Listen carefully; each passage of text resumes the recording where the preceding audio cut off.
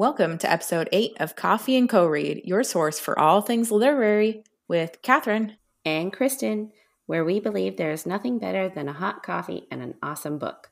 Join us for a virtual book club where we take one book a month and dive into all the drama, adventure, and romance we can find. Hey, Kristen. Hi, Catherine. So, because of all the sexual tension in the last 2 books that we've been reading, obviously last week was a big one,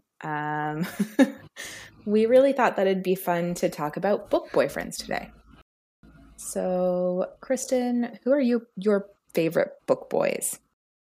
So I will say that I think Ron Weasley from Harry Potter is probably my OG book boyfriend, but I sort of tend to fall in love with whoever I'm reading about at the time. Mm-hmm. A lot of authors make really awesome characters that you fall in love with, so it's really easy to collect book boyfriends, we'll say. Gotta catch them all. I've always had a thing for comic book Thor, not Chris Hemsworth Thor, although I do like him too, but comic book Thor I've always had a thing for. Mm-hmm. And also the Bat Boys from A Court of Thorns and Roses. So like Rhys, Cassian, and Azriel. I know that Rhys is sort of problematic to some people, but I can't help it. And also Jace from City of Bones. At one point, I wanted to get a tattoo dedicated to him. Like when I was a teenager, I was dead set. He was like your book husband, not just boyfriend. He was. And you probably remember me being obsessed with him. Yeah. I remember one of the books, there's a miscommunication trope, maybe we'll call it. And I remember you telling me about it before I had even like heard of these books. And I'm like, I don't even know what she's talking about anymore. But you were so mad. And you were like, in the next book, I'm going to look it up before I even finish reading it. Yeah, I was really upset about it. Well, that's how you know it's a good character. Yeah. Who are your book boyfriends? I definitely have to say that Darcy from Pride and Prejudice is like my OG number one. He is the love of my life. I know. Why can't we all have a Darcy? Right? And I love the Matthew Macfadyen version from the 2005 Pride and Prejudice film. But you also really liked Pride and Prejudice and Zombies as well, right? Yeah. Yeah, not the Darcy was okay in that movie. It was mostly the Elizabeth in that movie. She's just a badass. So I loved her. Yeah. My first probably real book boyfriend was also Harry Potter because that was one of the first series I ever got into. But it was actually Sirius Black, the book version. Gary Oldman wasn't exactly what I pictured. He was a bit older, but he was still obviously amazing. But I loved Sirius Black, a tortured man that I was like, I could fix him and make his life so much better. You know, like we all do when we're children. So it's just funny to me that we both pick Harry Potter boys, but I pick like the awkward teenager. You pick the grown-up man who's been in jail. Like, yeah. Yeah. Then Lord of the Rings was probably my next love, and it was obviously Strider, Aragorn, and I did see the movies first, and I gotta say Viggo Mortensen was probably half the reason that I fell in love with him. And also the dark hair and the broodiness and that whole get up was obviously my jam. He was always sweaty. It's true. Yeah. Well, you have a type. I do. Yep. That hockey hair, you know. Oh my. And then, yeah, like you said, whatever I'm reading about, I kind of fall for someone in it. So I Dimitri from Vampire Academy and Rowan from Throne of Glass and Will Herondale from the Infernal Devices trilogy all have a special spot in my heart. Yeah. I got to agree with you there. Like all of them, I would not. I guess what's the saying? I wouldn't kick any of them out of bed. For eating crackers. Yeah. That's fair, yeah. Yeah. Yeah, so we're on part 4 of 5 of House of Earth and Blood by Sarah J. Maas. We're really getting through it.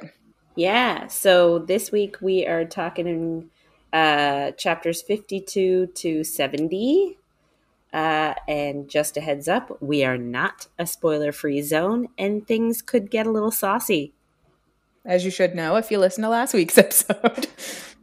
Yeah, last week got very saucy.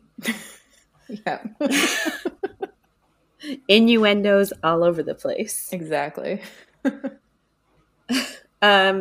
So if you need a refresher, last week we left off with Bryce finding out that there was this diagnostic test that they could have done on Danica's clothes at the time of her death. And it was the newer technology, and it belonged to the Fae. In other words, it belonged to the Autumn King, and he declined permission to use their technology. In other words, to run this diagnostic on Danica's clothes. So they were hoping it would have given them a lead to do this test, and the Autumn King turned them down. So that was, I guess, 2 years ago book time. The current day, Bryce finds out about this, that the Autumn King refused permission to let them use the test. So she flips out and boots it and runs out of her apartment and just starts running towards the Five Roses district, which is where her father lives. That's where we left off last week. This week, we're picking up right where that left off. And it's sort of, I find, a little bit of it's a bit anticlimactic. So she goes there to tell off her father and sort of be like, you knew that Danica was like my closest friend, my closest person in the entire world, and you deliberately withheld a piece of technology that could have potentially led to a killer for her. And she's going to tell him off, and we want it so bad, her to finally confront her father, because they have not met yet at this point of the book. But when she gets to his villa, the guards don't let her in. So she doesn't get to have that confrontation. And I found that really, like, unsatisfactory, we'll say. Yeah, kind of like all the sexual tension. Very similar. Yes. Yeah. There's like a ton of buildup, and then it just goes away. Fizzles. Yeah. I guess Ruhn knows that she's going there, so he meets her and tells her that the Autumn King, her dad, did it to help Bryce and protect her. But like in my head, that's bullshit. Everything we've seen so far about the Autumn King, he doesn't give a shit about her. He has not made any attempt to recognize her as his child. He has not had a relationship with her. He hasn't done anything to make us think that he has a modicum of feeling for her at all. Mm-hmm. So I don't think, I think Ruhn is sort of projecting maybe, like maybe that's what he would have done because he actually does care about her. Yeah. But I don't think the Autumn King cares at all. No. She gets pissed at Ruhn for trying to make excuses for the Autumn King, and essentially tells him that he is never allowed to utter Danica's name again, which I also found a bit harsh.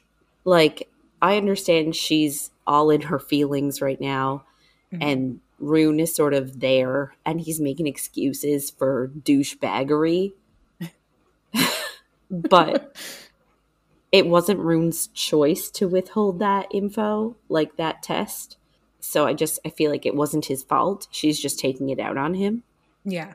Because it's easy to. So she's so mad and she doesn't get the resolution she wants. So she goes to a whiskey bar and finally breaks her no drinking rule that she's had since Danica's death and starts like shooting whiskey. I guess Hunt shows up and he's trying to comfort her. However, it doesn't work. And she sort of is so used to pushing people away. And when she is hurt and angry, that's what she does. She pushes everyone away. So she sort of hits him where it hurts by essentially digging at his relationship with Shahar, who is his dead lover. So she makes a dig at her. Obviously had this budding, like, it's not one of those relationships where they don't tell each other about their feelings, right? Like, their feelings for each other are obvious, if that makes sense, to each other. Like, they're mutually attracted to each other. They're sort of coming together. They know what they mean to each other. Yeah. So They've been very open and like talking to each other about everything. right. And the fact that Hunt has said, like, there's been no one else I haven't loved since her. I haven't, like, since Shahar. I haven't, been interested in anyone since Shahar. And then, yeah, absolutely. Of course, she's, feeling a little bit insecure. But especially now since she's like sad about something else. She's like, I'm going to be sad about everything that I feel because I want to feel miserable even more. And it's what a lot of, not everybody, but a lot of people do that. They feel sad about one thing. They start thinking about every other sad thing in their life. But he was trying to help. And yeah, I don't think it was very nice that she sort of like hit where it really hurt with Shahar. Yeah. You know what I mean? Like, Shahar to him is like Danica to her in my mind. So. Well, yeah, we've got all the parallels throughout all of their talks between the two. So I think that's how we're supposed to see them. So. Yeah. So I don't think she would forgive him for bringing up Danica in a negative way. So I don't think it's fair that she brings up Shahar like that. No. I guess he leaves the bar, and after he leaves, she sort of feels guilty then. And it's true, like you would, you say something shitty to your friend, you feel bad after. So she goes and gets groceries and brings them back to the apartment, and he's there, and she straight up apologizes, which I actually really enjoyed that. A lot of times they drag out this conflict and they like keep it quiet. You know what I mean? Like, they pretend it didn't happen, and then later on it comes out like even more explosively, if that makes sense. Like, the conflict gets bigger. But I like that she recognizes she was wrong almost immediately and almost immediately apologizes. So I think as two people who are developing a relationship, I think at this point they're really good with, for the most part, with communication. Yeah. She also then says that essentially she's been a mess since even before Danica died. So she's admitting that her sort of adult life has been a bit of a mess. Because she was only 23. Everyone's a mess at 23. I know everybody that is 23 thinks that they're like the only person ever that's a mess, but everyone's a mess. Yeah, I don't know very many people that have their life together at 23. I'll just say it. No. If anybody. No. But anyway, she felt like even before Danica died, she was a mess because she was only half Fae. So her status isn't, she's sort of looked down upon that way. And she has a lame degree. I think she's got like an art history degree or something like that. And I guess she felt, compared to her friends, she wasn't really going anywhere. So she had this circle of friends. Danica was the alpha of the pack, was eventually gonna be the alpha of, like, all the werewolves. She Possibly was all the like, shifters, they say at one point. yeah, she was super strong, super successful. Juniper had a lot of talent as a dancer. Like, everyone sort of knew that she would be going places that way. And Fury is a mysterious. We don't really know what Fury does, but whatever it is, she's good at it because she's deals with all these higher ups and, like, going and traveling all the time. She's just super successful. And So everyone's afraid of her. yeah, everyone's afraid. So so she just felt like she wasn't going anywhere, and sort of, like, valid point. You know what I mean? Like, she didn't have a long-term plan for her life. Not saying she had to have one, No. but it's easy to feel, I guess, it's easy for her to compare herself to friends who are in the minority, but she just happened to be friends with three people that did have a plan. Mm-hmm. Even though they are, like, minority people, 23-year-olds. Like, With a plan. right? With a plan at all. Yeah. Right? Yeah. Like, Especially, they're all like, they all live such long lives. I just feel like her feelings are valid Mm-hmm. of feeling inferior to her friends. Mm-hmm. Her and Hunt then sit down and have a little bit of a meaningful conversation. She finally tells him about the time her and Danica discovered an animal smuggling ring, and they decide they're going to break it up since none of the no one in the 33 or none of the arc, like, none of the angels or any of the soldiers would help. So they went to break it up themselves, and they almost died in the process. So that's sort of been our overarching, every once in a while she talks about the time that Danica told her she loved her, and the time that they're, like, overlooking a cliff of a picture and they're beat up, but their arms are around each other. We keep getting snippets of this scene, mm-hmm. and now we finally know what it was. So they went to break up an animal smuggling ring. I thought it was funny that the bad guys were like lizard men, like lizard shifters. So all I could think of were, like, snakes, like really big snakes slithering around on the ground and, like, trying to beat them up. I don't know. Snakes trying to beat them up. Yeah. No, that's literally what I thought of. I don't know why, but that was in imagery. My brain. Yeah. So I guess Bryce says that, yes, her and Danica almost died, but that's who Danica was. She was someone that helped the less fortunate. So I think she's really trying to come to terms now with the idea that Danica stole the horn. Mm-hmm. Because saying, how could Danica do that when that's not who she wasn't? A thief. She was somebody who helped people less fortunate than herself and risked her own life for other people. So mm-hmm. she couldn't reconcile what she knew about Danica versus what she's learning about Danica now. Hunt then sort of shares his own tidbit of information and says that he still agrees with the rebellion that he participated in. And he says that he thinks the Archangel hierarchy is stupid. And in all fairness, we don't get a ton of information on what he means by the Archangel hierarchy.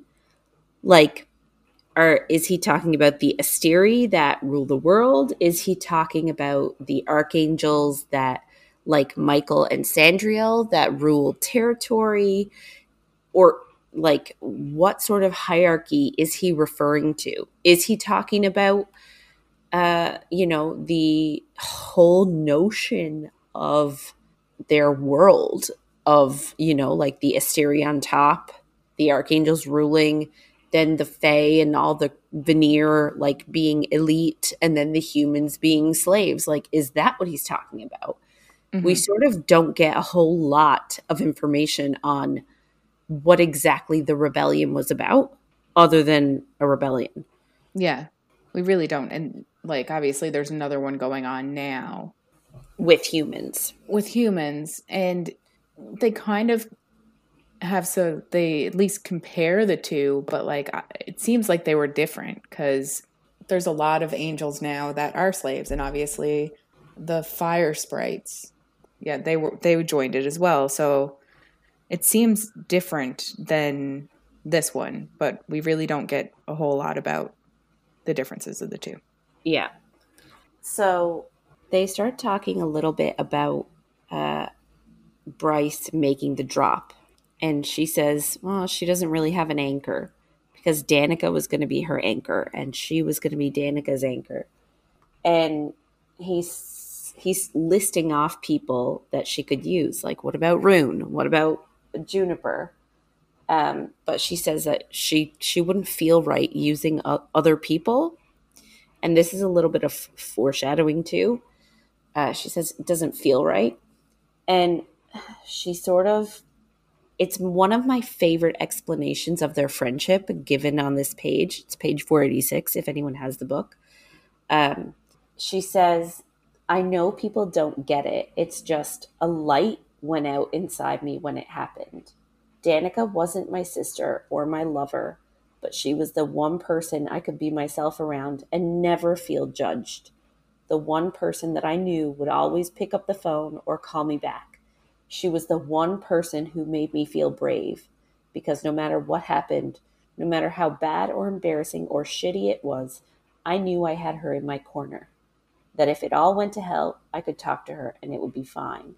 And I just found that a really great explanation of their friendship, because we're getting it all along in this book. We're getting how much Danica meant to Bryce just because of how she's acting, how she's not living anymore. She's just an empty shell. She almost committed suicide. Like, we're getting all that, but to have her vocalize and actually explain what it was about Danica, I just really appreciate it. Hmm. Um, and then she sort of says that she can't move on and do anything that gives her joy because her being happy reminds her of Danica. And she says she doesn't feel like she deserves to be happy, which is such a huge, like, obviously I know that a lot of people feel this way in their life, but I just find that so heartbreaking. Like, thinking that you don't deserve happiness in your life, I find it really upsetting. I think it's like Sarah J. Maas does a great job of showing depression and grief in Bryce, and it really helps people understand if they read it and they haven't gone through it, but they know someone who's going through it. I think she does a great job with all of the feelings, really. Yeah, like it's very believable. Hmm. So, it really does an awesome job of explaining the grief. And it makes you feel it too. Like, it's Yeah. good writing where you feel for her. You feel for a pretend person. Well, we were just talking about how we were in love with pretend boys, so Yeah. it's okay to feel for Yeah. pretend friends. Right. After all that sort of the confession, uh, she offers him the spare room of her apartment permanently. Like, even after their case is over, if he wants to move in, he can. And this is a huge step for her.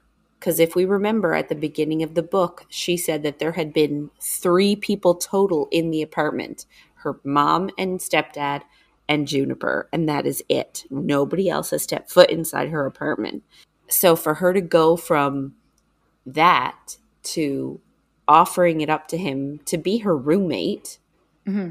is a huge step for her character, I think. Yeah, definitely. Interesting little breadcrumb that we get next. I guess she goes to sleep at the end of the day, and the white cat appears in her room. So if you remember from last episode, the white cat is the one of the princes of hell, Adis, that she knows. She called on him and summoned him to ask him some questions. And he likes to appear in this dimension as a white cat sometimes. So he appears in her room and sort of while she's sleeping, sort of says to her, like, he sort of implies that she needs to make the drop because if the Autumn King knew about her, he would kill her. We don't know what it is. Like, the Autumn King doesn't know about her. Like, we don't know what that is. So we don't know what Adis is talking about at this point. But she's sort of like half asleep, and he's trying to talk to her while she's sleeping to sort of put it in her mind. Adis also says he wants to finish something with her after she does her drop. So again, it's just a little breadcrumb that we don't have solved yet. Yeah. And doesn't get solved this book, unfortunately. No, it does not. So this is another thing that I love about Sarah J Maas is she's so good at breadcrumbing. I'm making it into a verb. She breadcrumbs. She sprinkles, like, not everything is solved in this one book. You know what I mean? It's not one of those types of trilogies where we sort of get a little bit of a tidy up and then the next book sort of continues on where we left off. But, like, you know, it's not one of those books. She's dropping you hints about stuff that might not get solved for another 2 books. But it's like she's leaving you this trail, and it's maddening, but in a good way. Yeah, for sure. You're like, what do you want, Adis? Anyway. But that's it for Adis. He says, he needs to finish something with her. Then he's off again. She never fully wakes up for that. She wakes up in the morning. She mentions that she needs coffee to survive. And I was just like, yes, you are my spirit animal. I also need coffee to survive. I will headache if I don't have it. We've obviously named our podcast after the fact that we both love coffee. Yeah. So I liked that little nod in there. They finally get a hold of that Fae tech that was previously withheld. And they get some of Danica's clothes to test. They get it from Jezba's gallery. I guess Danica had some clothes stored there. And Bryce never bothered to move it. Mm-hmm. So they give it to Victoria. She's one of the Triari. She's a wraith.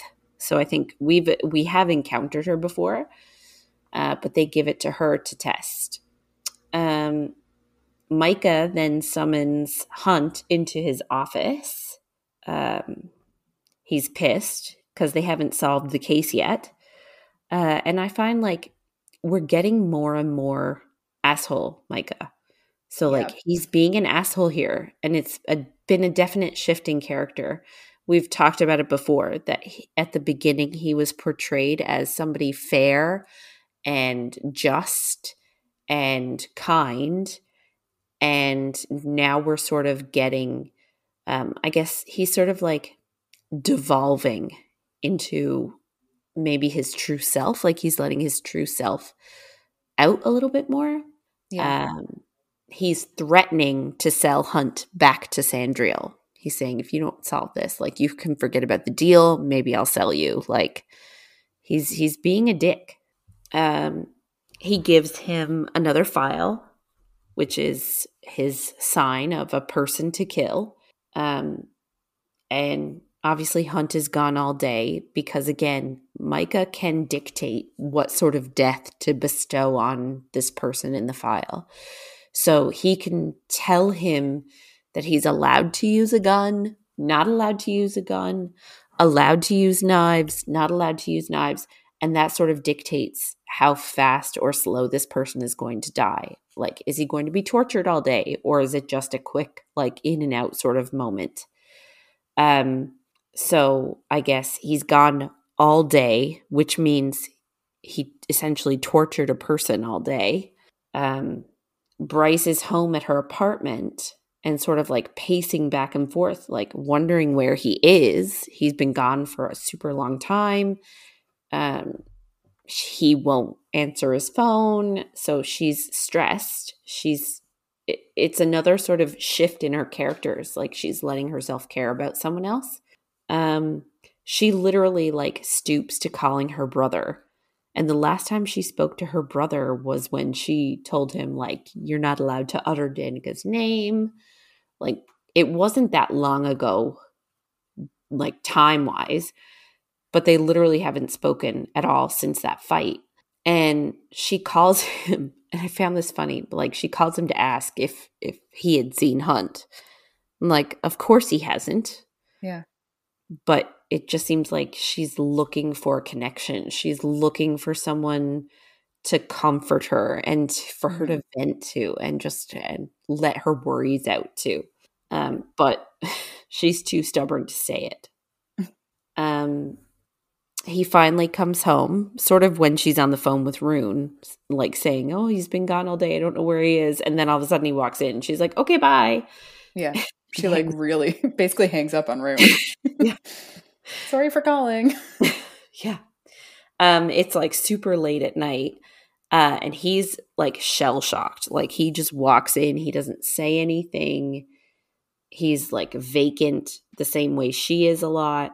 And it's sort of like a nobody's home situation.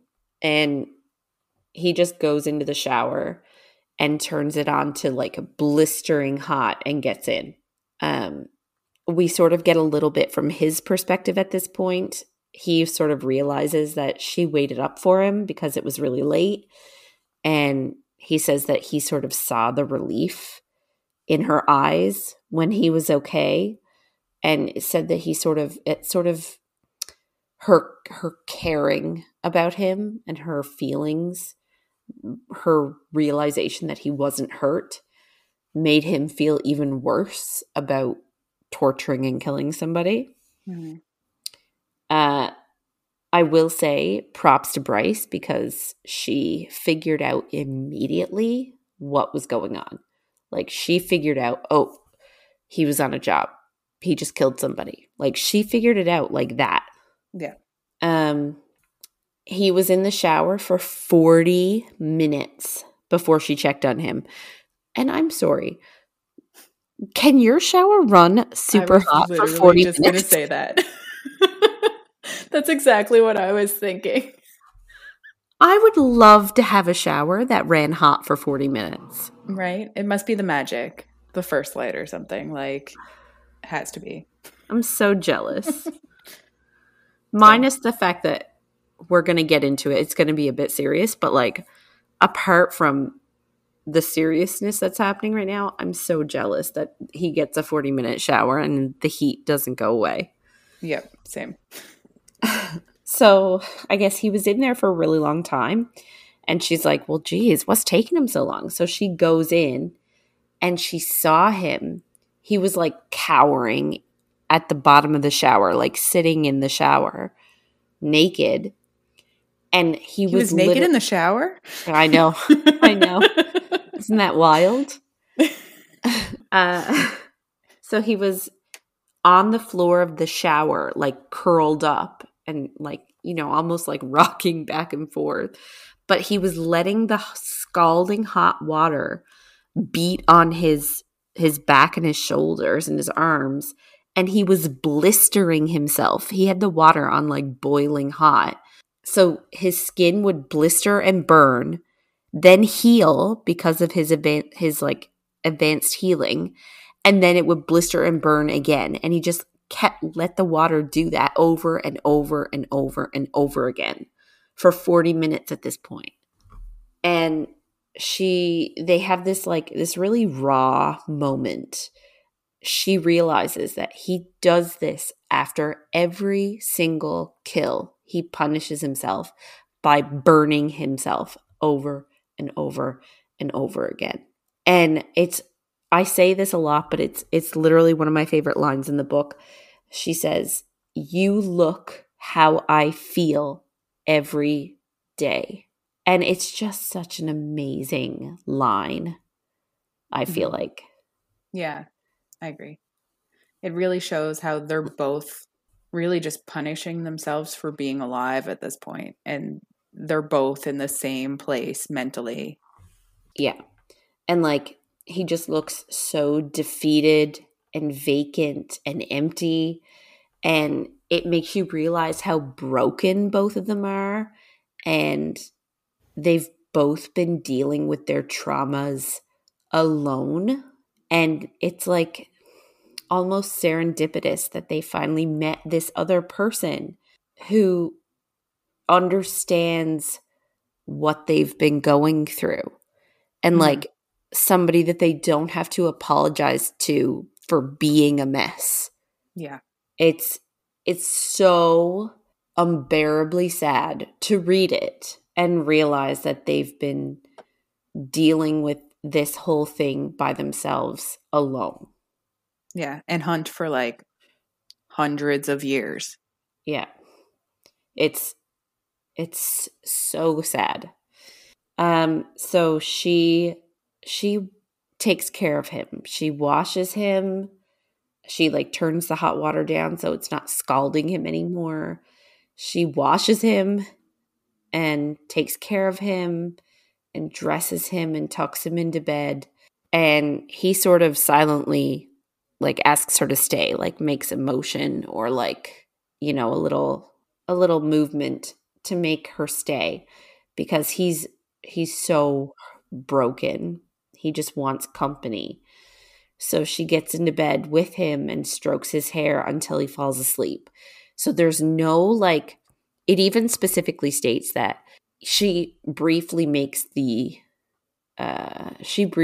briefly notices that he's full on naked, and like she notices the penis, like she does, but she says she has to like turn that part off, obviously, because obviously he's It's not not in the it. time. It's definitely not the time or the Could be the place. place. Could be the place, but not the time. Yeah, no, you're right. It could be the place, but you're right. It's definitely not the time. So, she strokes his hair in bed until he falls asleep. And it sort of seems really out of character for her so far. Like she's this tough, badass, like smart party person who, like she makes it no secret that she used to enjoy partying. And this is such a vulnerable maternal sort of side to her that we haven't seen yet. So it's another nuance to her character, I find. Mm-hmm. Um, funny, we go from the really heavy and really dark to now all of a sudden this really funny part. When he wakes up, he says it smells like paradise, like home and eternity and where he was meant to be. So I'm wondering, like, does that sound like mates to you? It does. Yeah. That sounds like a lot of, especially Sarah J. Maas's other books. It sounds like how she describes mates in her other books for sure. Right. In her other book, she does say that smell is one of the first ways that they recognize each other, right? The Mm-hmm. mating bond. Yeah. I guess the only thing I wonder is, in this world, can angels have mates? Like Yeah. I can see the fae, because they sort of seem like the same sort Similar. of Yeah. fae than in her other books, but can angels? And if Yeah. they can, is it the same sort of thing? Yeah. It's a good question. Um Then I guess he opens his eyes, and I guess he realizes that, so his head originally was like sort of low on her shoulder for her, and she was like sitting up and he was more lying down. And I guess throughout the night, his head slipped further and further down her torso. So his face, when he opens his eyes, is very close to her vagine. So, like, is that what smells like paradise? Is it her vagine or is it just her in general? Like, I didn't realize vagines could smell like home and eternity all at once. Yeah. I don't think they do, but that's another point on the mate direction, I guess. Yeah, I feel like that's something you would have to ask somebody who spends a lot of time In a down there. vagina? Yeah. Yes. Would you say they smell like home or eternity or something like that? Like, I thought it was a cute, funny little moment. Like, yeah, for sure. his head is right next to her vagine. In the morning, I guess they meet in the kitchen and he kisses her cheek to thank her for taking care of him. And like, there's so much sexual tension in the morning. I guess he's feeling a little bit better, but like, you know how when they do that slow, like, kiss the cheek and then they linger there for a while and just like inhale their scent. We already know he like has a thing for her smell, from the neck nuzzling. And from 5 seconds ago. And from 5 seconds ago when he loved the smell of her vagine. We have sort of a tropey moment where he can smell her arousal. Like, I would find this a very inconvenient trait to have. Yeah, you wouldn't be able to read in public, for one. You wouldn't be able to do much in public. No, like it would be gross. I'm just thinking about being at work now and like all the old men that I work with. It'd be awful. Yeah, and like I literally work with teenagers. Oh my God, that's even worse. Right? Like it would be so bad if that was a power that I possessed, because I just feel like that's all I would smell. Well, that too, yeah. But if they ever smelled it off you, you would just have to die. Yes, that's if you true. were reading at work, you would just have to die. There's no way out of it. Yeah, no. I feel like it's a very jump off the roof. Yeah, it's a very inconvenient thing to be able to smell from people. But it's so common in all the books where there's like supernatural beings that they can smell it. Yeah, it's true. In our last book, same thing, Discovery of Witches. Yes, Matthew true. could smell when she was turned on. And she's a professor. What if she had any vampire students? Yeah. I guess it's less bad in college. Like everyone can just be like, oh, well. We're adults, yeah. Yeah. Anyway, so, he smells her arousal, which of course he can. And of course, she's sort of imagining them together and imagining them like in the kitchen. And she, again, of course, like presses her thighs together to stop the throbbing ache in her center, like very tropey at this moment. Mm-hmm. And she's literally about to jump his bones. And all of a sudden, breakfast burnt. The fire alarm is going off or something. And they have to stop whatever it is she was about to do and deal with the burnt food. And that ruins the moment. It's a lot of ruined moments in this book for these two. Yes. And for the reader. Legit. They have so many almost moments and then gone. Yeah. It's very unfortunate. So I guess they both get ready, go about their day, get to the office or get to the gallery where Bryce is working, and find out that Jessica bought a knock, which is some like sort of sea creature. So bought one and is now storing it in the secret library. So the secret library has this like tank on one end, and it's like this massive water tank, almost like a ginormous fish tank, but it takes up one entire wall, like top to bottom. So the knock is like a sea creature, and it's like a merman, but it doesn't really have the human half. I think of Grindylows from Harry Potter. Do you? Yeah, I don't know But why. I don't think there's that's right, but that's like what's in my head. no Maybe a see, bit bigger. yeah, but like a lot, like the size of a person. Yeah. And I just think of it like, yeah, like Creature from the Black Lagoon, Mm. like lizardy, but like with webbed fingers and like legs and arms, like the basic anatomy of a human, but literally like all scaly and green and gills. And anyway, apparently it's got real sharp teeth. Um, they like to eat humans. Great. And it's just swimming in the tank. They drop like a little tidbit here that they cannot have any part of their body out of the water. It's like a burn. It burns for them. Mm. Like if they are out of the water, they are immediately dead. Yeah. So breadcrumb. Lahaba complains. She thinks the knock is super creepy. It keeps sort of like staring at her, and fair point, man. Like you're small and you're made of fire.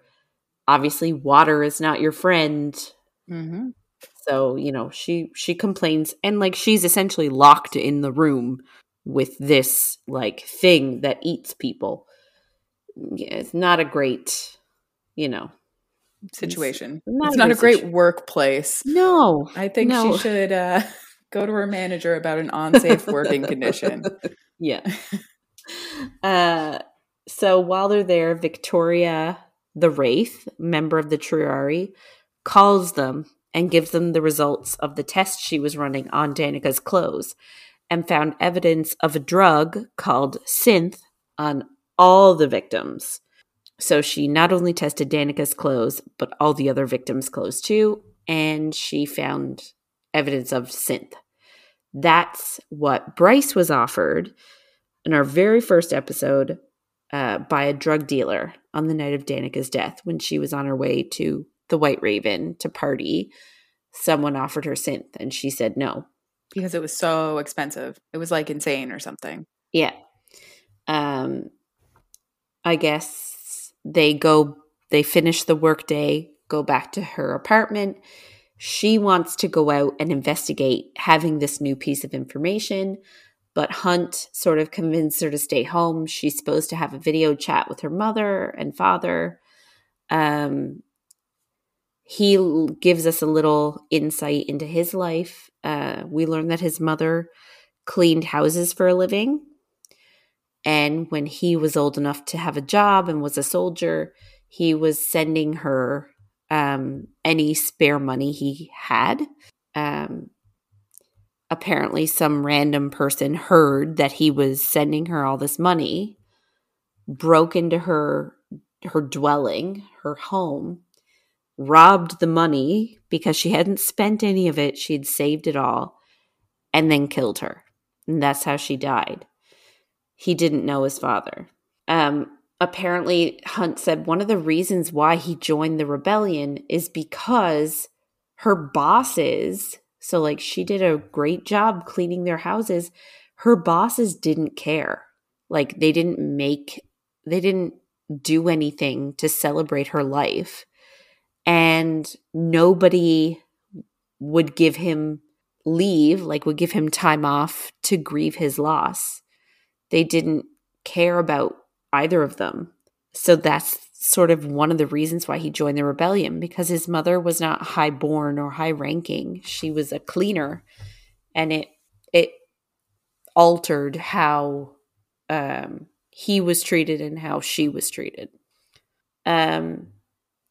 So they sort of have a normal, what I call a normal experience of like cleaning the apartment together, which I find ridiculous. Like if I was video chatting my mom, I would make sure like the 3 walls surrounding me were clean in that area.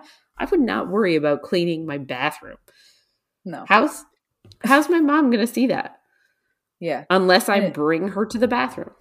Anyway, it would not be me, but she says that her mom is very particular about how the place looks, and says that apparently she can smell through the computer whether she used like bleach or not.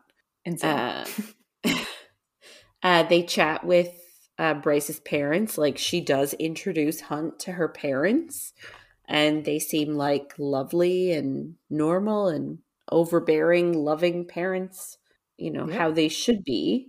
But I feel like, so I think we've said before that her mom's name is Ember.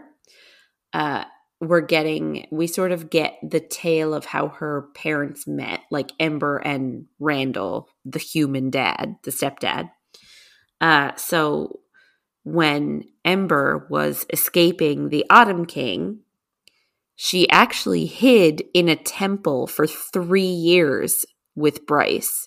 So she was pregnant, escaped, hid in a temple, had Bryce in the temple, and spent the first 3 years of Bryce's life there. And the Autumn King sort of finally tracks her down, and they finally have to go on the run again. And Randall was somebody who volunteered, someone just out of the military. He volunteered to protect them so that they could get to the sanctuary they were trying to get to. And I guess they fell in love and they were together ever since. After talking to her parents, they do decide to go and investigate. So they go to the meat market, of course, where you can get anything and everything. They're a bit obvious. Like, they just go around to all these vendors and be like, hey, you heard about synth? You heard about synth? You heard about synth? And all the vendors are like, no, because obviously even if they are running shady stuff, they're not going to tell the first person that asks them about it. Mm-hmm. Like, who knows what that could do. So also, everyone knows who Hunt is. Yeah. He's a part of the 33rd. Yeah. Anyway, so the vendors tell her to check the river. So they send Therian, their mer friend that they met. They send Therian an otter, one of the cute little male otters. He breaks the news that he thinks that Danica was the one selling the synth to begin with. Which is a wild accusation. It is wild. So I guess Bryce wants, like, why are you saying that? How do you know that? But Therian says that he's not actually sure if she was selling it or buying it or what she was doing with it. She could have been confiscating it. All he knows is that she was seen on a boat with a crate of it the day before she died. So Bryce is sort of, I'm not saying she's having like a midlife crisis, but she's sort of having a crisis of, she's wondering like why Danica didn't tell her about it. Mm-hmm. She's wondering why, Danica was doing all of these things, and if she even really knew Danica, because she's doing all these things and keeping secrets. She calls Fury about it because she's like, this is one of the people who deals in sort of shady dealings. She knows what's going on about shady things. So she's like, I'm going to call her. She hasn't talked to Fury in like 2 years. Fury has not answered the phone. Yeah. So it's sort of like a long shot in my mind. Mm-hmm. But she does finally answer the phone, and they have a chat about why Danica didn't tell Bryce about the synth. So I guess Fury says that it can give humans veneer level powers for a little bit. That's what the synth does. However, it's super addictive, so it can cause major dependence problems. Because, like, obviously, of course it would. If you are a human and you could be veneer for an hour, like if you could have those powers that you keep seeing around that you don't have, mm-hmm. Of course you would want them all the time if you could have them. Yeah. So they didn't tell her because it was so dangerous. And Fury sort of insinuates that Bryce was sort of on I guess I'll say like a destructive path. Like she was always drinking, always doing drugs, always partying. they didn't want her to know about synth because they sort of thought that it would just be the next thing for her to try. And it was so dangerous. They didn't want her to have it. So, they sort of think that Danica figured out who wanted the horn and the synth, so stole both, so that whoever wanted it couldn't get it, which sounds a bit more in line for Danica's character, for what we know about Danica. She wasn't selfish. She wasn't a thief. So if she's getting these things, it should be for a worthy cause. Mm-hmm. So I guess after this sort of revelation about Danica and the horn and the synthetic magic, the synth, in the next couple of days, she's having a cranky day because we figure out from Bryce's point of view that it's Danica's birthday.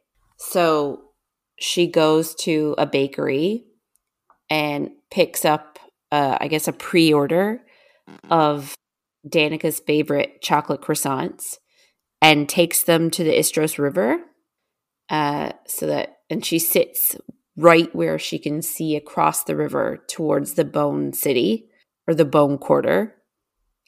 And she's upset because nobody else remembered that it was Danica's birthday.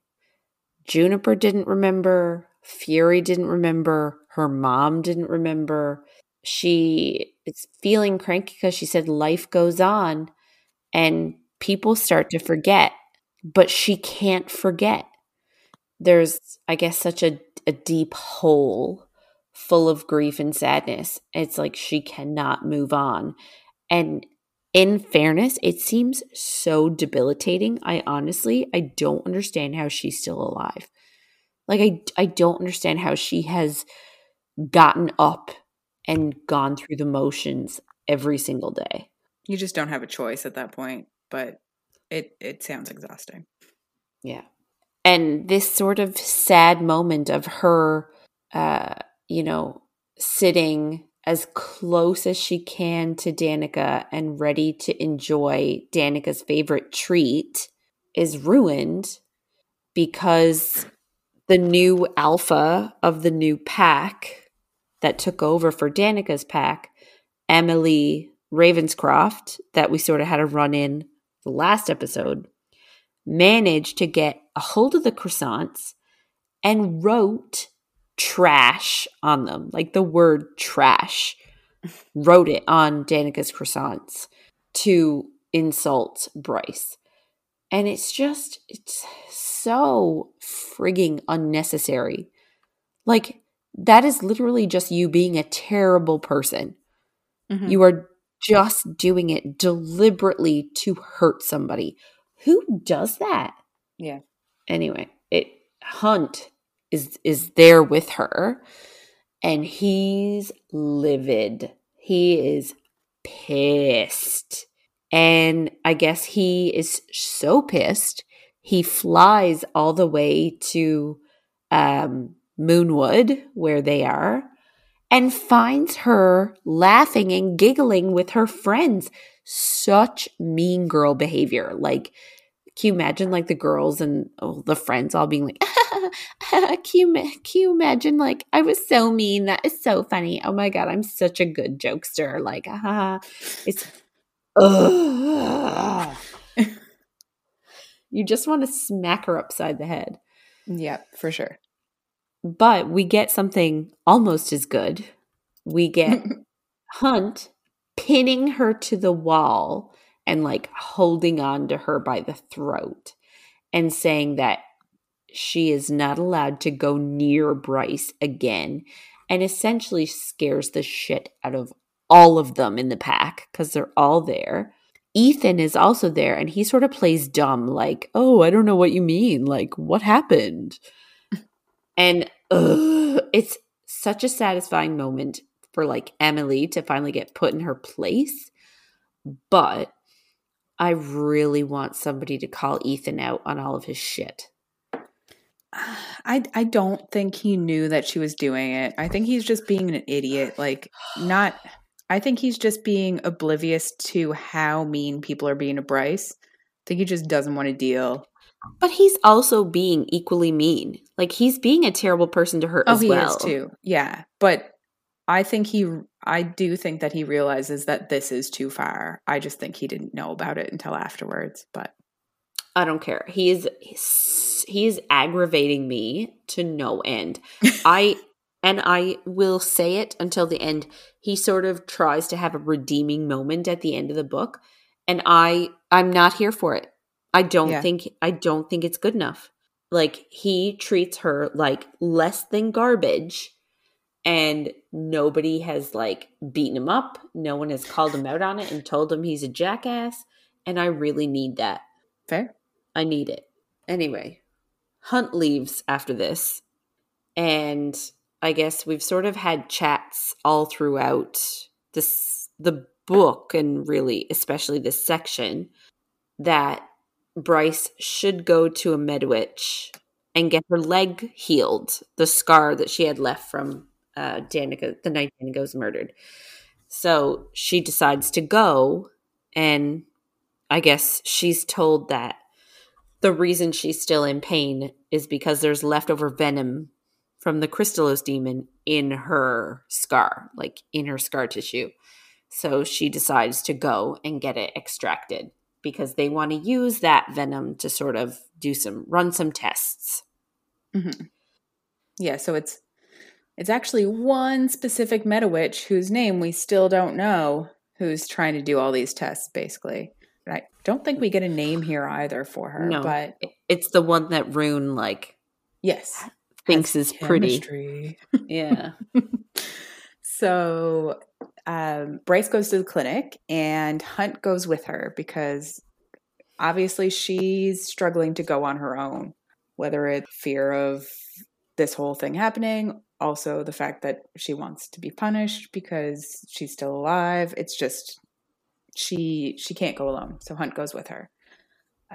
While they're there, Hunt kind of apologizes. They kind of have a little moment about how he is the one that stapled her leg and basically gave her the scar. And she's like, she doesn't care about the scar. She's not as material as everyone thinks she is. Which is another nice moment and one of the things where you're like, Hunt, you need to like stop thinking everything you keep thinking. But the meta witch basically tells her that she doesn't understand how Bryce is still walking. Removing this venom is going to be super painful because it's basically holed its way into her body. It's like parasitic now, and it wants to stay in there. So it's going to hurt. Yeah. But it's going to hurt a lot. But fair point, because remember, like we talked about, I think in the first episode we did for this book, she's like forcing herself not to limp. And I don't see how that's possible. I don't see how you can let yourself not limp. Yeah. We decided it was something fey because it doesn't make sense for humans. It does not. And she's half human. So I don't. So the meta witch like starts the procedure basically to remove it. And Hunt helps her through it because she doesn't take any anesthesia or anything. And she goes through the pain because she wants to feel all of the pain, I guess. But Hunt kind of like helps her through it. He calls her sweetheart in a cute way instead of a condescending way. And that's kind of like a cute moment that they have. The meta witch eventually gets the venom out. And basically she's able to like put it in a test tube with some synth. And then using her magic to stabilize it, she can get rid of the synth. So they know somehow they can use the venom to counteract synth, but she's still using so much of her magic to do it. So that's obviously not feasible in the real world. You don't have an antidote based on that. So yeah. So I guess the issue is that the synth is so dangerous that they want some form of way to counteract the effects once it's consumed. So that's what they're sort of trying to do, is they think, well, since Chrysalis venom neutralizes magic. Maybe we can get it to neutralize synth. Yeah. So they're just trying to figure out how to do that. Yeah. So it'll basically be an antidote for like taking the drug of synth. Yeah. So Micah calls Hunt and Bryce in for a meeting later that day. When they get there, Sabine and Emily are there. And Sabine is kind of the reason that this meeting was called. She says, a slave assaulted a free citizen, and therefore the slave should automatically forfeit their life, which obviously seems insane. And everyone in the room is kind of like, what the hell, including Emily, even though she's obviously a huge bitch anyway, but she even is like, wait a second, what is happening? So it's because Hunt basically threatened Emily. But Micah's like, I'm not just gonna kill him. He's got a job. He's doing shit for me. I'm not gonna kill him right here just because he threatened somebody. But they do punish him with what's called the living death, which is cutting off an angel's wings, which just sounds horrifying. They do grow back, but it obviously takes time. She says that she went to the Underking. She's talking to Bryce now, and she says that she went to the Underking trying to see her daughter in the afterlife. And Danica wouldn't see her because she was ashamed of how she died. The Underking also told Sabine that Bryce made a bargain with him after Danica died and traded her spot in the Bone Quarter to ensure Danica would make it. And that makes Danica ashamed, basically, of getting there because maybe she didn't actually earn the spot. And Sabine says that Danica should have just tipped over instead. Micah kind of just kicks everybody out at that point.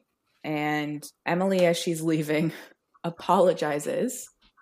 And I do believe she's sorry, but it's also like, it's too late. You were a bitch about way too many things. You can't just apologize here and like she is literally just one of those typical mean girl bitches that wants to bully somebody else because she like took her man or whatever. Yeah. That's literally her like reason for living. And then because of what she did, she just saw somebody get their wings cut off. So yeah, I think she's a bit shocked, but like still, I do not forgive her. No, she is a straight up bitch. Yeah. And Sabine is like having this whole conversation with Bryce while Hunt is like passed out on the floor with no wings anymore. It's just like, doesn't seem like this is the time. Like, what? Again, what are you thinking? Time and place, people. Like, I feel like we constantly have to say to them this episode, like, time and place. Yeah. I feel like I do sort of, not that I get Sabine here. I don't at all. I still think she's a terrible person. But I sort of understand some of her anger towards Bryce in this instance. About this one Underking situation, you mean? Yes. Yeah.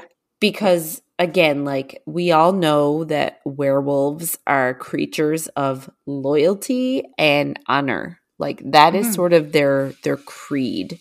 They really revere loyalty and they really revere honor. So, in Sabine's mind, if her daughter didn't deserve a spot in the Bone Quarter and she has one anyway, like, that is the height of dishonor. So while I get that for Bryce, it was I want to do the right thing for my friend and she deserves to have an afterlife. But in Sabine's mind, no, you need to earn your place. And if she didn't earn her place and has it anyway, then that's not cool. So like, I can see why she would be mad about this one thing, but not be the crazy bitch she is for everything else. Yeah, no, I completely agree. Like, I understand that Bryce obviously was like so full of grief, but like, what makes you so sure that you have a spot there that you can trade away to begin with? Yeah. B, everything we've heard about her friend has been about how selfless and like caring and amazing she is. Why wouldn't she have a place? I Assuming that it's the same as like heaven hell type thing. That's what they're making it seem like. Like if you're good, you go there. yeah. Just But also too, like saying that the way she died was like dishonorable.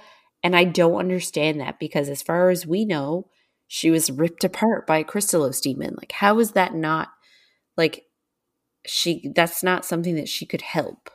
You know what I yeah. mean? Like if a demon overpowered her and tore her to shreds. And it's not even just her. It's her. It's the entire pack. It's not Yeah. like, yeah. So anyway. So yeah, Bryce kind of thinks to herself that uh, she didn't think that Danica wouldn't make it into the bone corner. She just didn't want to chance it since Danica had always talked about being there, which isn't really Bryce's place. Like, yes, Danica obviously wanted to be there and she wanted to be with her heroes and a part of the city that she loved, but she probably wanted to earn it and know if she earned it. So I can see her spirit, ghost, whatever lives in the bone core, her soul. I can see her actually being upset that Bryce did that because now she doesn't even know if she did deserve to be there and she'll never know. Yeah. As a spirit, soul, ghost thing. Yeah. So the next scene is basically Hunt is passed out in Bryce's bed and she's stroking his hair.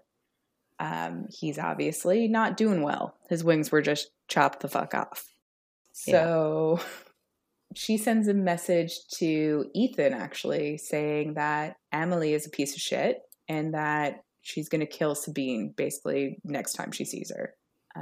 He says he had nothing to do with it. And like I said before, I kind of believe him, but he's also still being a piece of shit and not doing much to help her in any way. That it's like, if you were such a good friend to her before, like your standing by is just as bad as their bullying. Yeah. And like just for the record, she said she's going to kill Sabine because of what she's the one who brought the whole Hunt threatening Emily to Micah. Mm-hmm. That was all Sabine.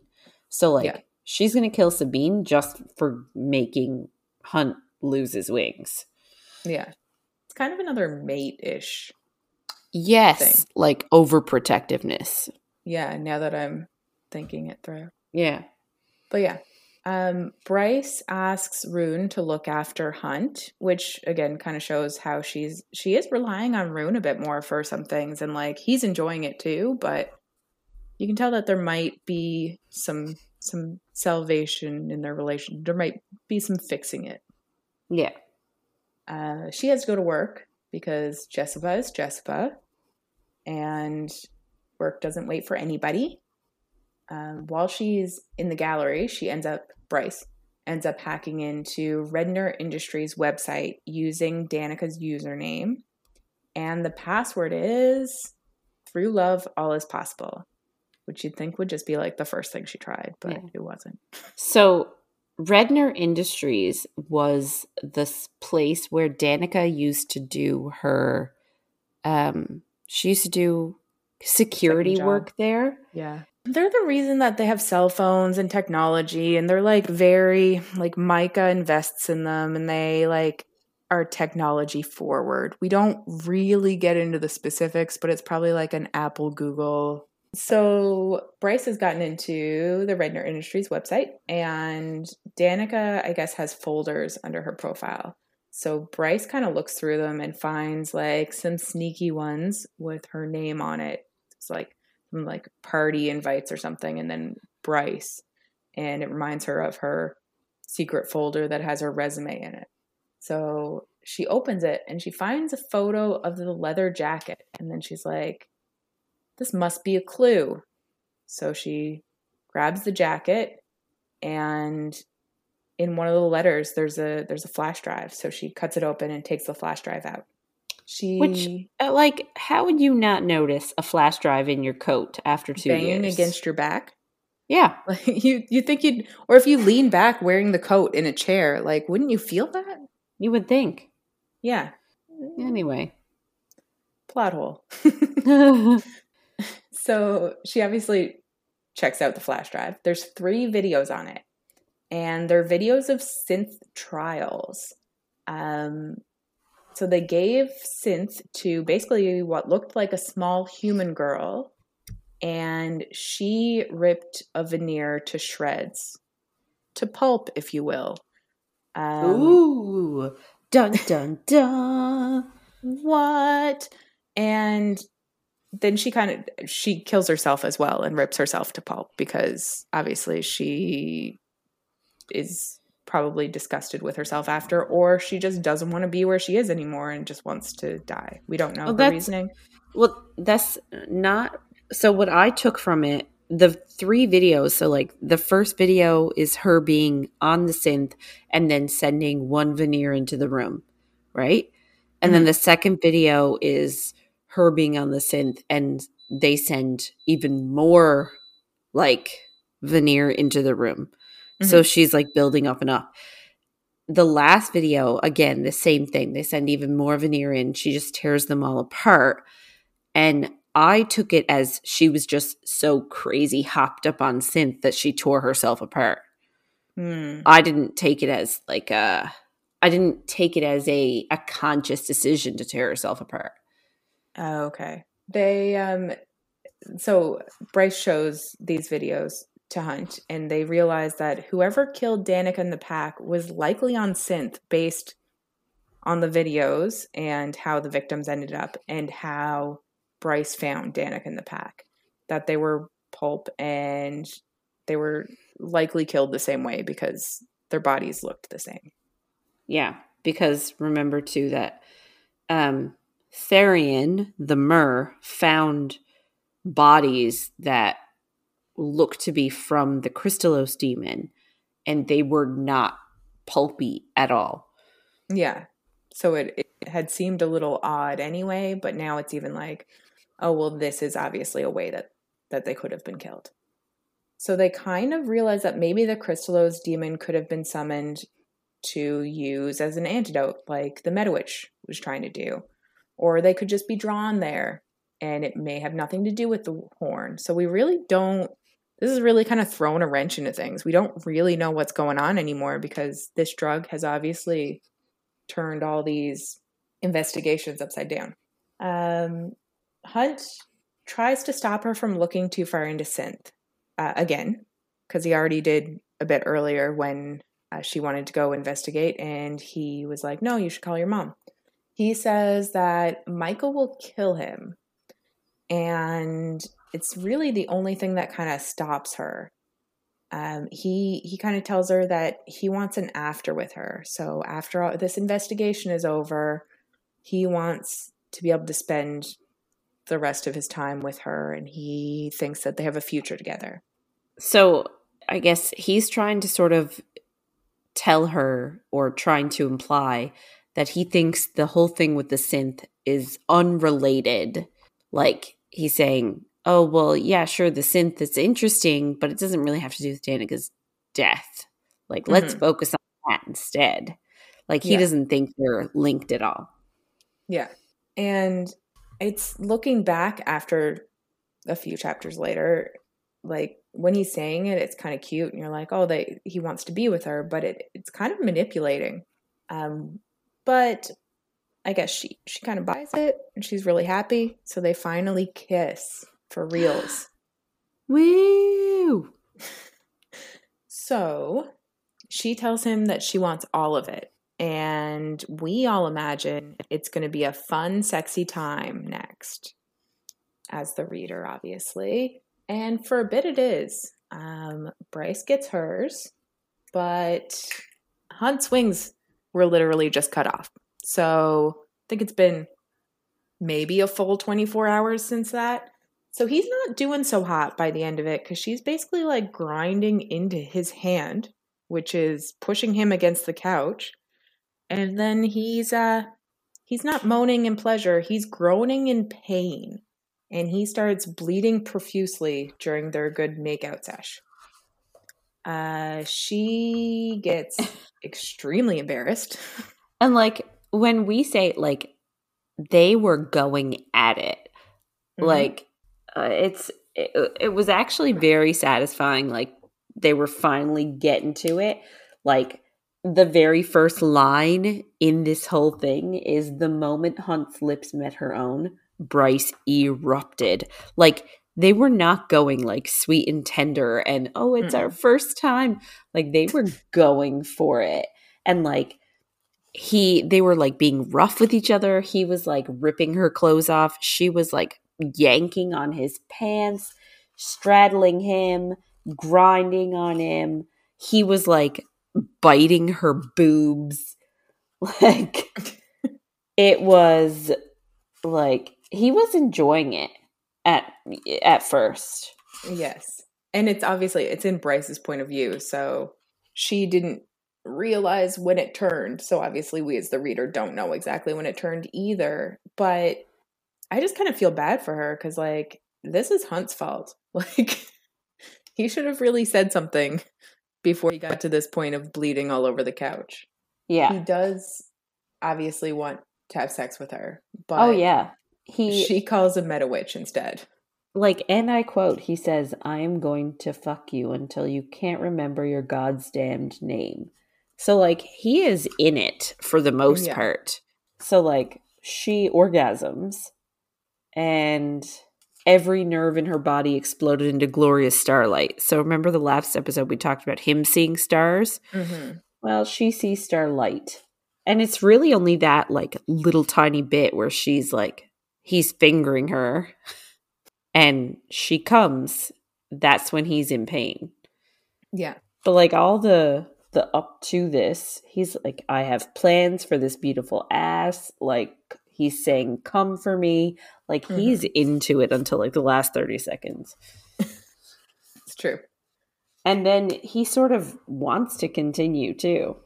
Yeah. Which is like such a pillar of him as a person. He's not a person, but him as a male.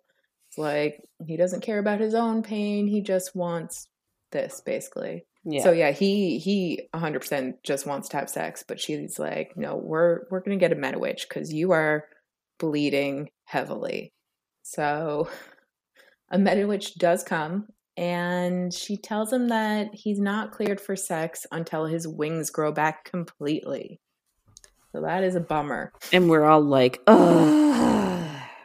We're like 3/4 of the way through this book, and you're telling me that they're not going to have sex again until his wings grow back? Like, how long does that take? We don't know. We don't have wings. Yeah, it's really unfortunate. Yeah. So Hunt kind of goes to bed because he's in pain and his wings were chopped off and he needs some rest. So Bryce sneaks out to go look at her and Danica's old apartment for clues. She gets there and it is on fire. So she's like, someone's clearly monitoring her emails, since she asked the landlord if she could come look at it, I guess. And she emailed him and he responded. So somebody's clearly monitoring her emails and worked extremely fast. So I guess she's just standing outside of the apartment like, what the fuck? And Therian kind of finds her because they had gone to him and asked about any synth deals that he'd seen because she was told to go look at the river. So Therian finds her and he brings her out to see a synth deal that is like currently happening. They have to go right now. She can't go get anyone to help. They're on their way. They kind of get close enough on a wave skimmer and the Viper Queen is on the boat. And it looks like she's the one selling it, which is a interesting but unsurprising. It's more of course she is. Like, she's the one that can procure anything and everything for anybody as long as you have the money. So exactly. So it's like, yes. But then the buyer turns around, pulls their hood down, and is like in the spotlight for a second. And Bryce is like, Jesus fucking Christ, it's Hunt. Dun, dun, dun. Right?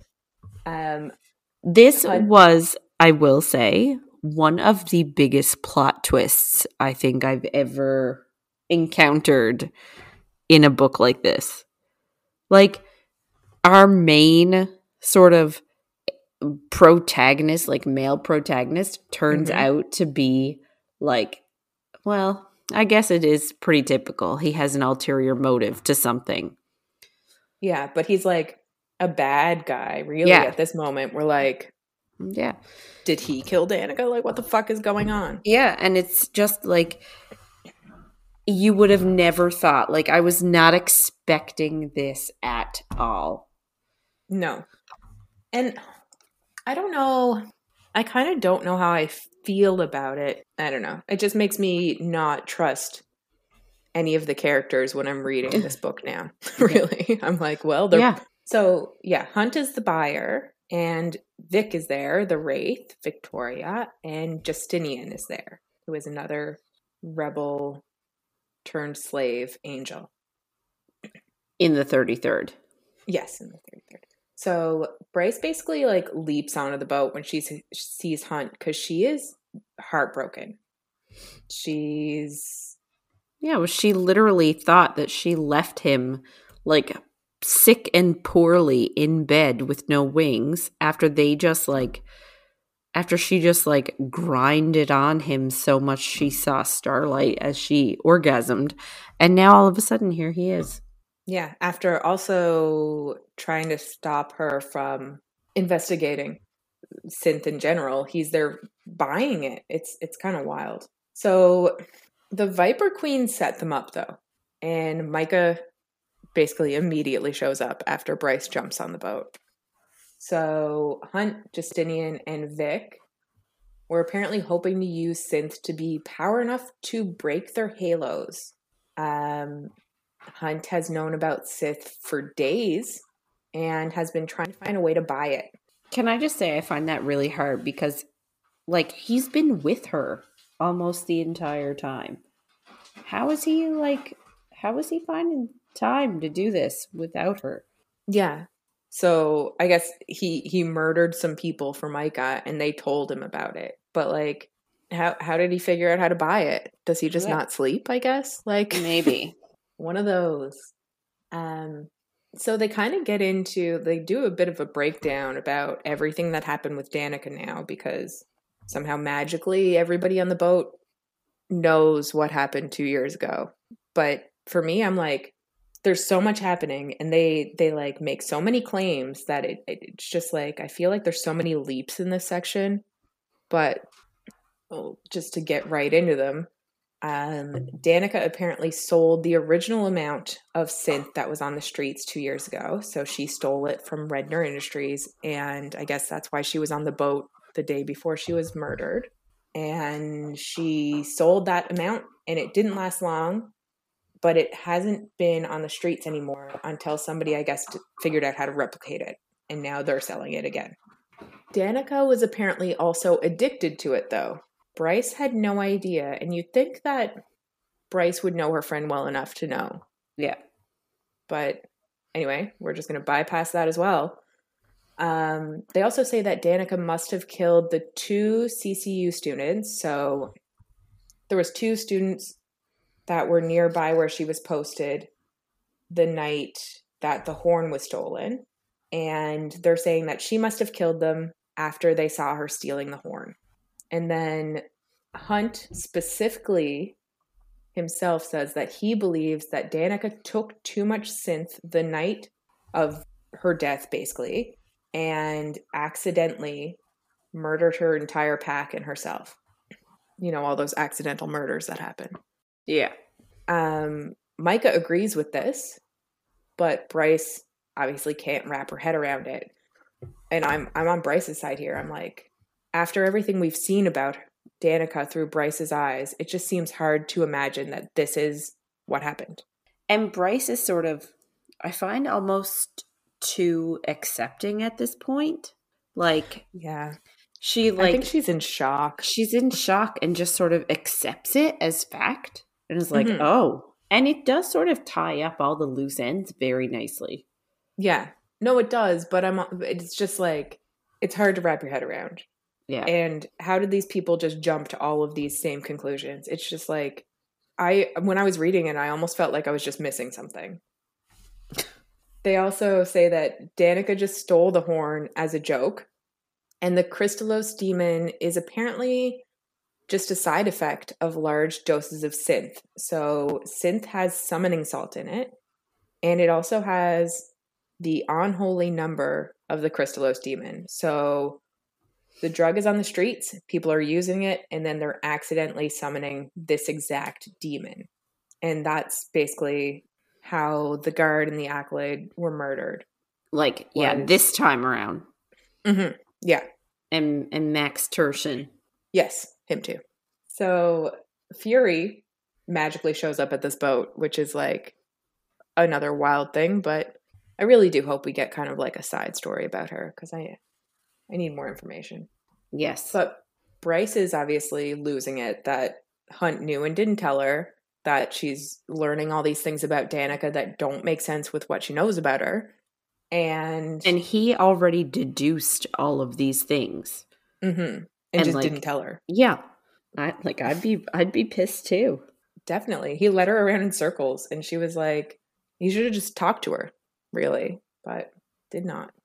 Hunt tells Bryce basically that he wanted to back out of this deal after he saw the trial footage, but he couldn't stop Vic and Justinian, which I think is a super shitty thing to say in front of Micah. Like, Micah's just standing there like, you guys are all treasonous, but Hunt's like, I didn't want to do it anymore. They forced me. It's like, I know he's trying to tell Bryce that he likes her and stuff, but I'm like, this is maybe not the time.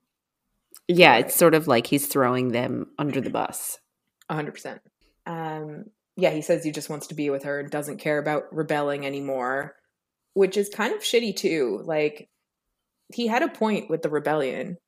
They're still slaves. It's not like just because he's happy and in like with somebody, now that he's found somebody he maybe sees a future with, like, he's still a slave. Yeah. Life is no better for humans. Yeah. Bryce whips a pearl at his head that he had bought her, and it cuts his head, which I just thought was kind of funny in that moment. But how does a pearl cut your head? I know, like, did she? Like, how hard pearls? Did she go that? Pearls are round. Yeah, they're not sharp. No, unless this is a really cheap pearl. I just imagine it like hitting him in the temple like a bullet, but clearly not hard enough. She must have really whipped it at his head then. Yeah, basically. Fury at this point, like, kind of protects Bryce a bit. Like, she goes over and she basically threatens the governor to leave Bryce alone, which she clearly has some balls on her to do that, think that she can threaten a governor and get away with it. But also, like, she must have a good deal of clout, like, for the fact that she can do that and not get repercussions. Like, she can do that. He's not going to say anything to her. So, like, who the hell is she? Exactly. Like, she must be someone really, like, she must be a really good assassin, spy, whatever she does for a living. The fact that she can do that and get away with it, who is she? Yeah, exactly. There's more to that story. Yeah. Hunt says that he was trying to protect Bryce since her heart was already broken. And it's lame. That's the dumbest answer ever. No, lame. Thank you, next. Like, yes, move along. I don't want you to lie. Don't lie. That's silly. So Fury kind of brings Bryce back to Bryce's apartment. And on the way, I guess Fury had called Ruhn, and he meets Bryce at her apartment. And he kind of like comforts her and he holds her while she sobs, and like she's still kind of trying to process everything. And Bryce kind of comes to the conclusion that Hunt must have burnt down the apartment building because he didn't want her to figure it out, which I don't know what his end game was, because like people would have figured it out eventually. Like, I don't know what he was trying to really save her from. It would have come out down the road. Like, yeah. Anyway. Well, like, if the whole reason they wanted the synth was to break their halos, obviously breaking their halos, people would notice. What? Yeah. I'm like, what was he planning on doing once his halo was broken? Is he just gonna like continue living with Bryce and be like, Micah, you can't see me, I'm not here? Like, That's why his what? hair is long. He's going to wear his ball cap all the time. I just don't know what, like, yeah, I agree. I don't know what the plan of attack was after, like, the immediate sort of breaking our halos. What was the goal then? What were they going to do? Yeah. So I guess Bryce and Ruhn are in her apartment, and Fury comes back and kind of talks to Ruhn because Bryce is kind of still, like, in her head processing and not responsive. So Fury kind of tells Ruhn that Justinian was crucified and is currently bleeding in the lobby of the Comitium. So he's basically just in the lobby dying to show what'll happen if you rebel. Eesh. And Vic, the Wraiths, her essence is in a box and it's going to be thrown into the ocean. So, like, she's a wraith, so I think her whole deal is she can switch from body to body, right? Like, that's her whole thing. And apparently they took her soul, I guess. Yeah. And put it in a locked box and put it in the bottom of at the like deepest part of the ocean. So she's just going to hang out there conscious with no body in the dark at the bottom of the ocean by herself for eternity. Yeah. Because I guess because she doesn't have a body, so I'm assuming she can't die. Yeah. Yeah. So, it seems Way harsh. Worse. Yeah. I mean, if I had to choose, I wouldn't choose either. Like, if it came down to it, I wouldn't be happy with either choice. You could either be crucified, or I could take your soul, put it in a box, and put in the bottom of the ocean for you to live forever and ever by yourself. Like, neither option seemed great. No. I'd much rather Hunt's option, which is at the moment he's in a holding cell awaiting his fate. I will say, Micah was very quick to decide what was going to happen to the rebels. Like, there was no trial or anything like that. It was just like, it's like, it just seems weird that he had these punishments in his back pocket. Yeah, it's another mark in the maybe he's really becoming his true self instead of like the fair, just person we thought he was in the beginning of the book. Like, who thinks to crucify somebody in the lobby of a building? Like, how do you think of that? He must have, like, sort of had that already as an option in his brain. Definitely. Anyway. So we jump to Hunt's point of view very briefly, and he's in a holding cell, and he's just watching video of Vic and Justinian's punishment. Like, can I just say, what sort of prison cell, like holding cell, has a TV? This is the future. I guess. Yeah, I know. It seems a bit much, but I guess it's a fancy prison cell. Yeah, I guess if the point is to like show all the shit that's going down, maybe it makes sense, or show what you're missing out on. Not in his case, but kind of. Yeah. So Isaiah comes to talk to Hunt, and he asks why Hunt and Vic and Justinian did this, and it's like, Isaiah, you're a slave too. Like, you know why? I know, like, Isaiah's like, it clearly wasn't gonna work. Like, you shouldn't have done this. Thank you for your retrospective opinion, but they didn't know it necessarily wouldn't have worked. I don't know. I just thought that was a bit. But then too, there's cameras everywhere, so it does make sense that he would ask. I feel like Isaiah's sort of this like ideal character. Like, yes, he rebelled. Yes, he's a slave, but he's worked really hard, and like, he doesn't act like a slave. He's not really treated like one as far as we've seen. Like, it said even earlier in the book that it was sort of, even though he's a slave, he's still the commander of the 33rd. Like, he was still sort of respected.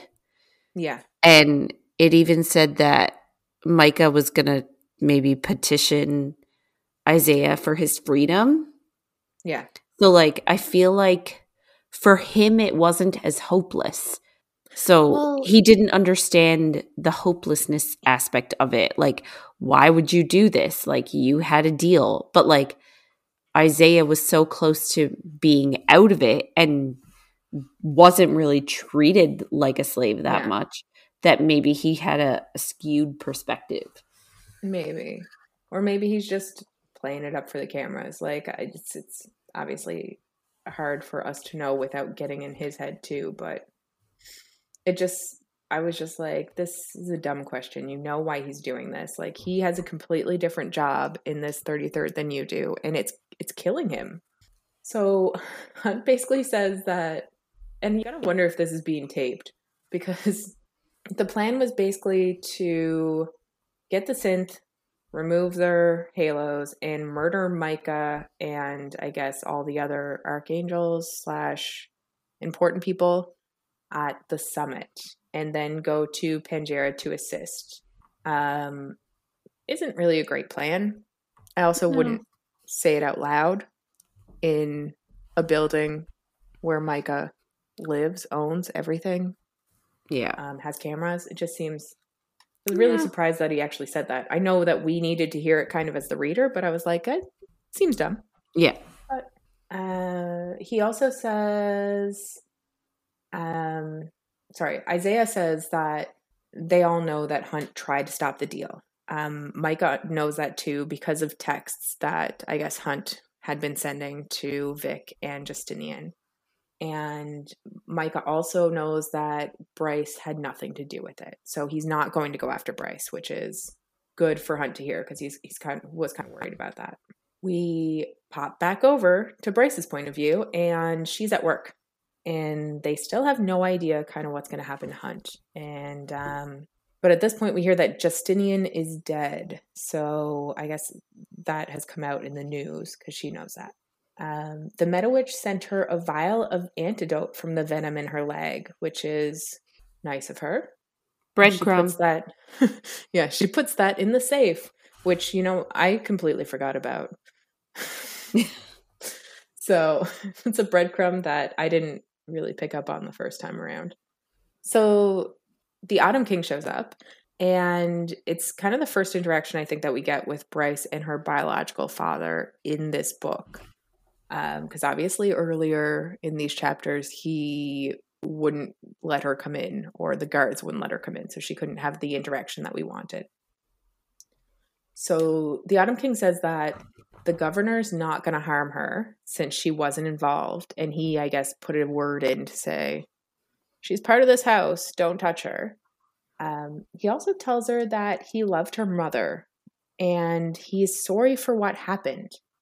And he almost made Ember his queen, which is all news to Bryce. Like, she didn't realize this at all. She kind of thought that he was heartless, and I it's mean, really not a good time to be telling her this because she's already processing so much. She's like, I don't yeah. even care anymore. I will say that, like, I don't know if this is meant as like a humanizing moment for him or if it's meant to gain sympathy. I do not sympathize with him at all. Like, yes, he comes in and has this nice moment and says, like, I did love your mother. I just wanted what was best. Like, I would have made her my queen. He's like sort of insinuating, look, see, I'm not bad because I was going to make a human my queen. Like, ooh, look at me. And Yeah. it's like, it's not having the intended effect. Yeah. No, I agree. He also says that Bryce is more like him than she realizes, and that is not a good thing. You're like, thanks, I guess. Thanks for showing up, Dad. This was all a lot of fun. I mean, Um, I can see it because, like, they're both stubborn, mhm. like, they're both outspoken, they're both, I can see the similarities. Yeah, but it's just, I'm like, seems like a weird time to drop all this stuff. I Oh, don't know. 100%. Time and I don't. place. So now we pop right back to Hunt's point of view again. And Sandriel goes to see Hunt. And again, he has a screen in his cell.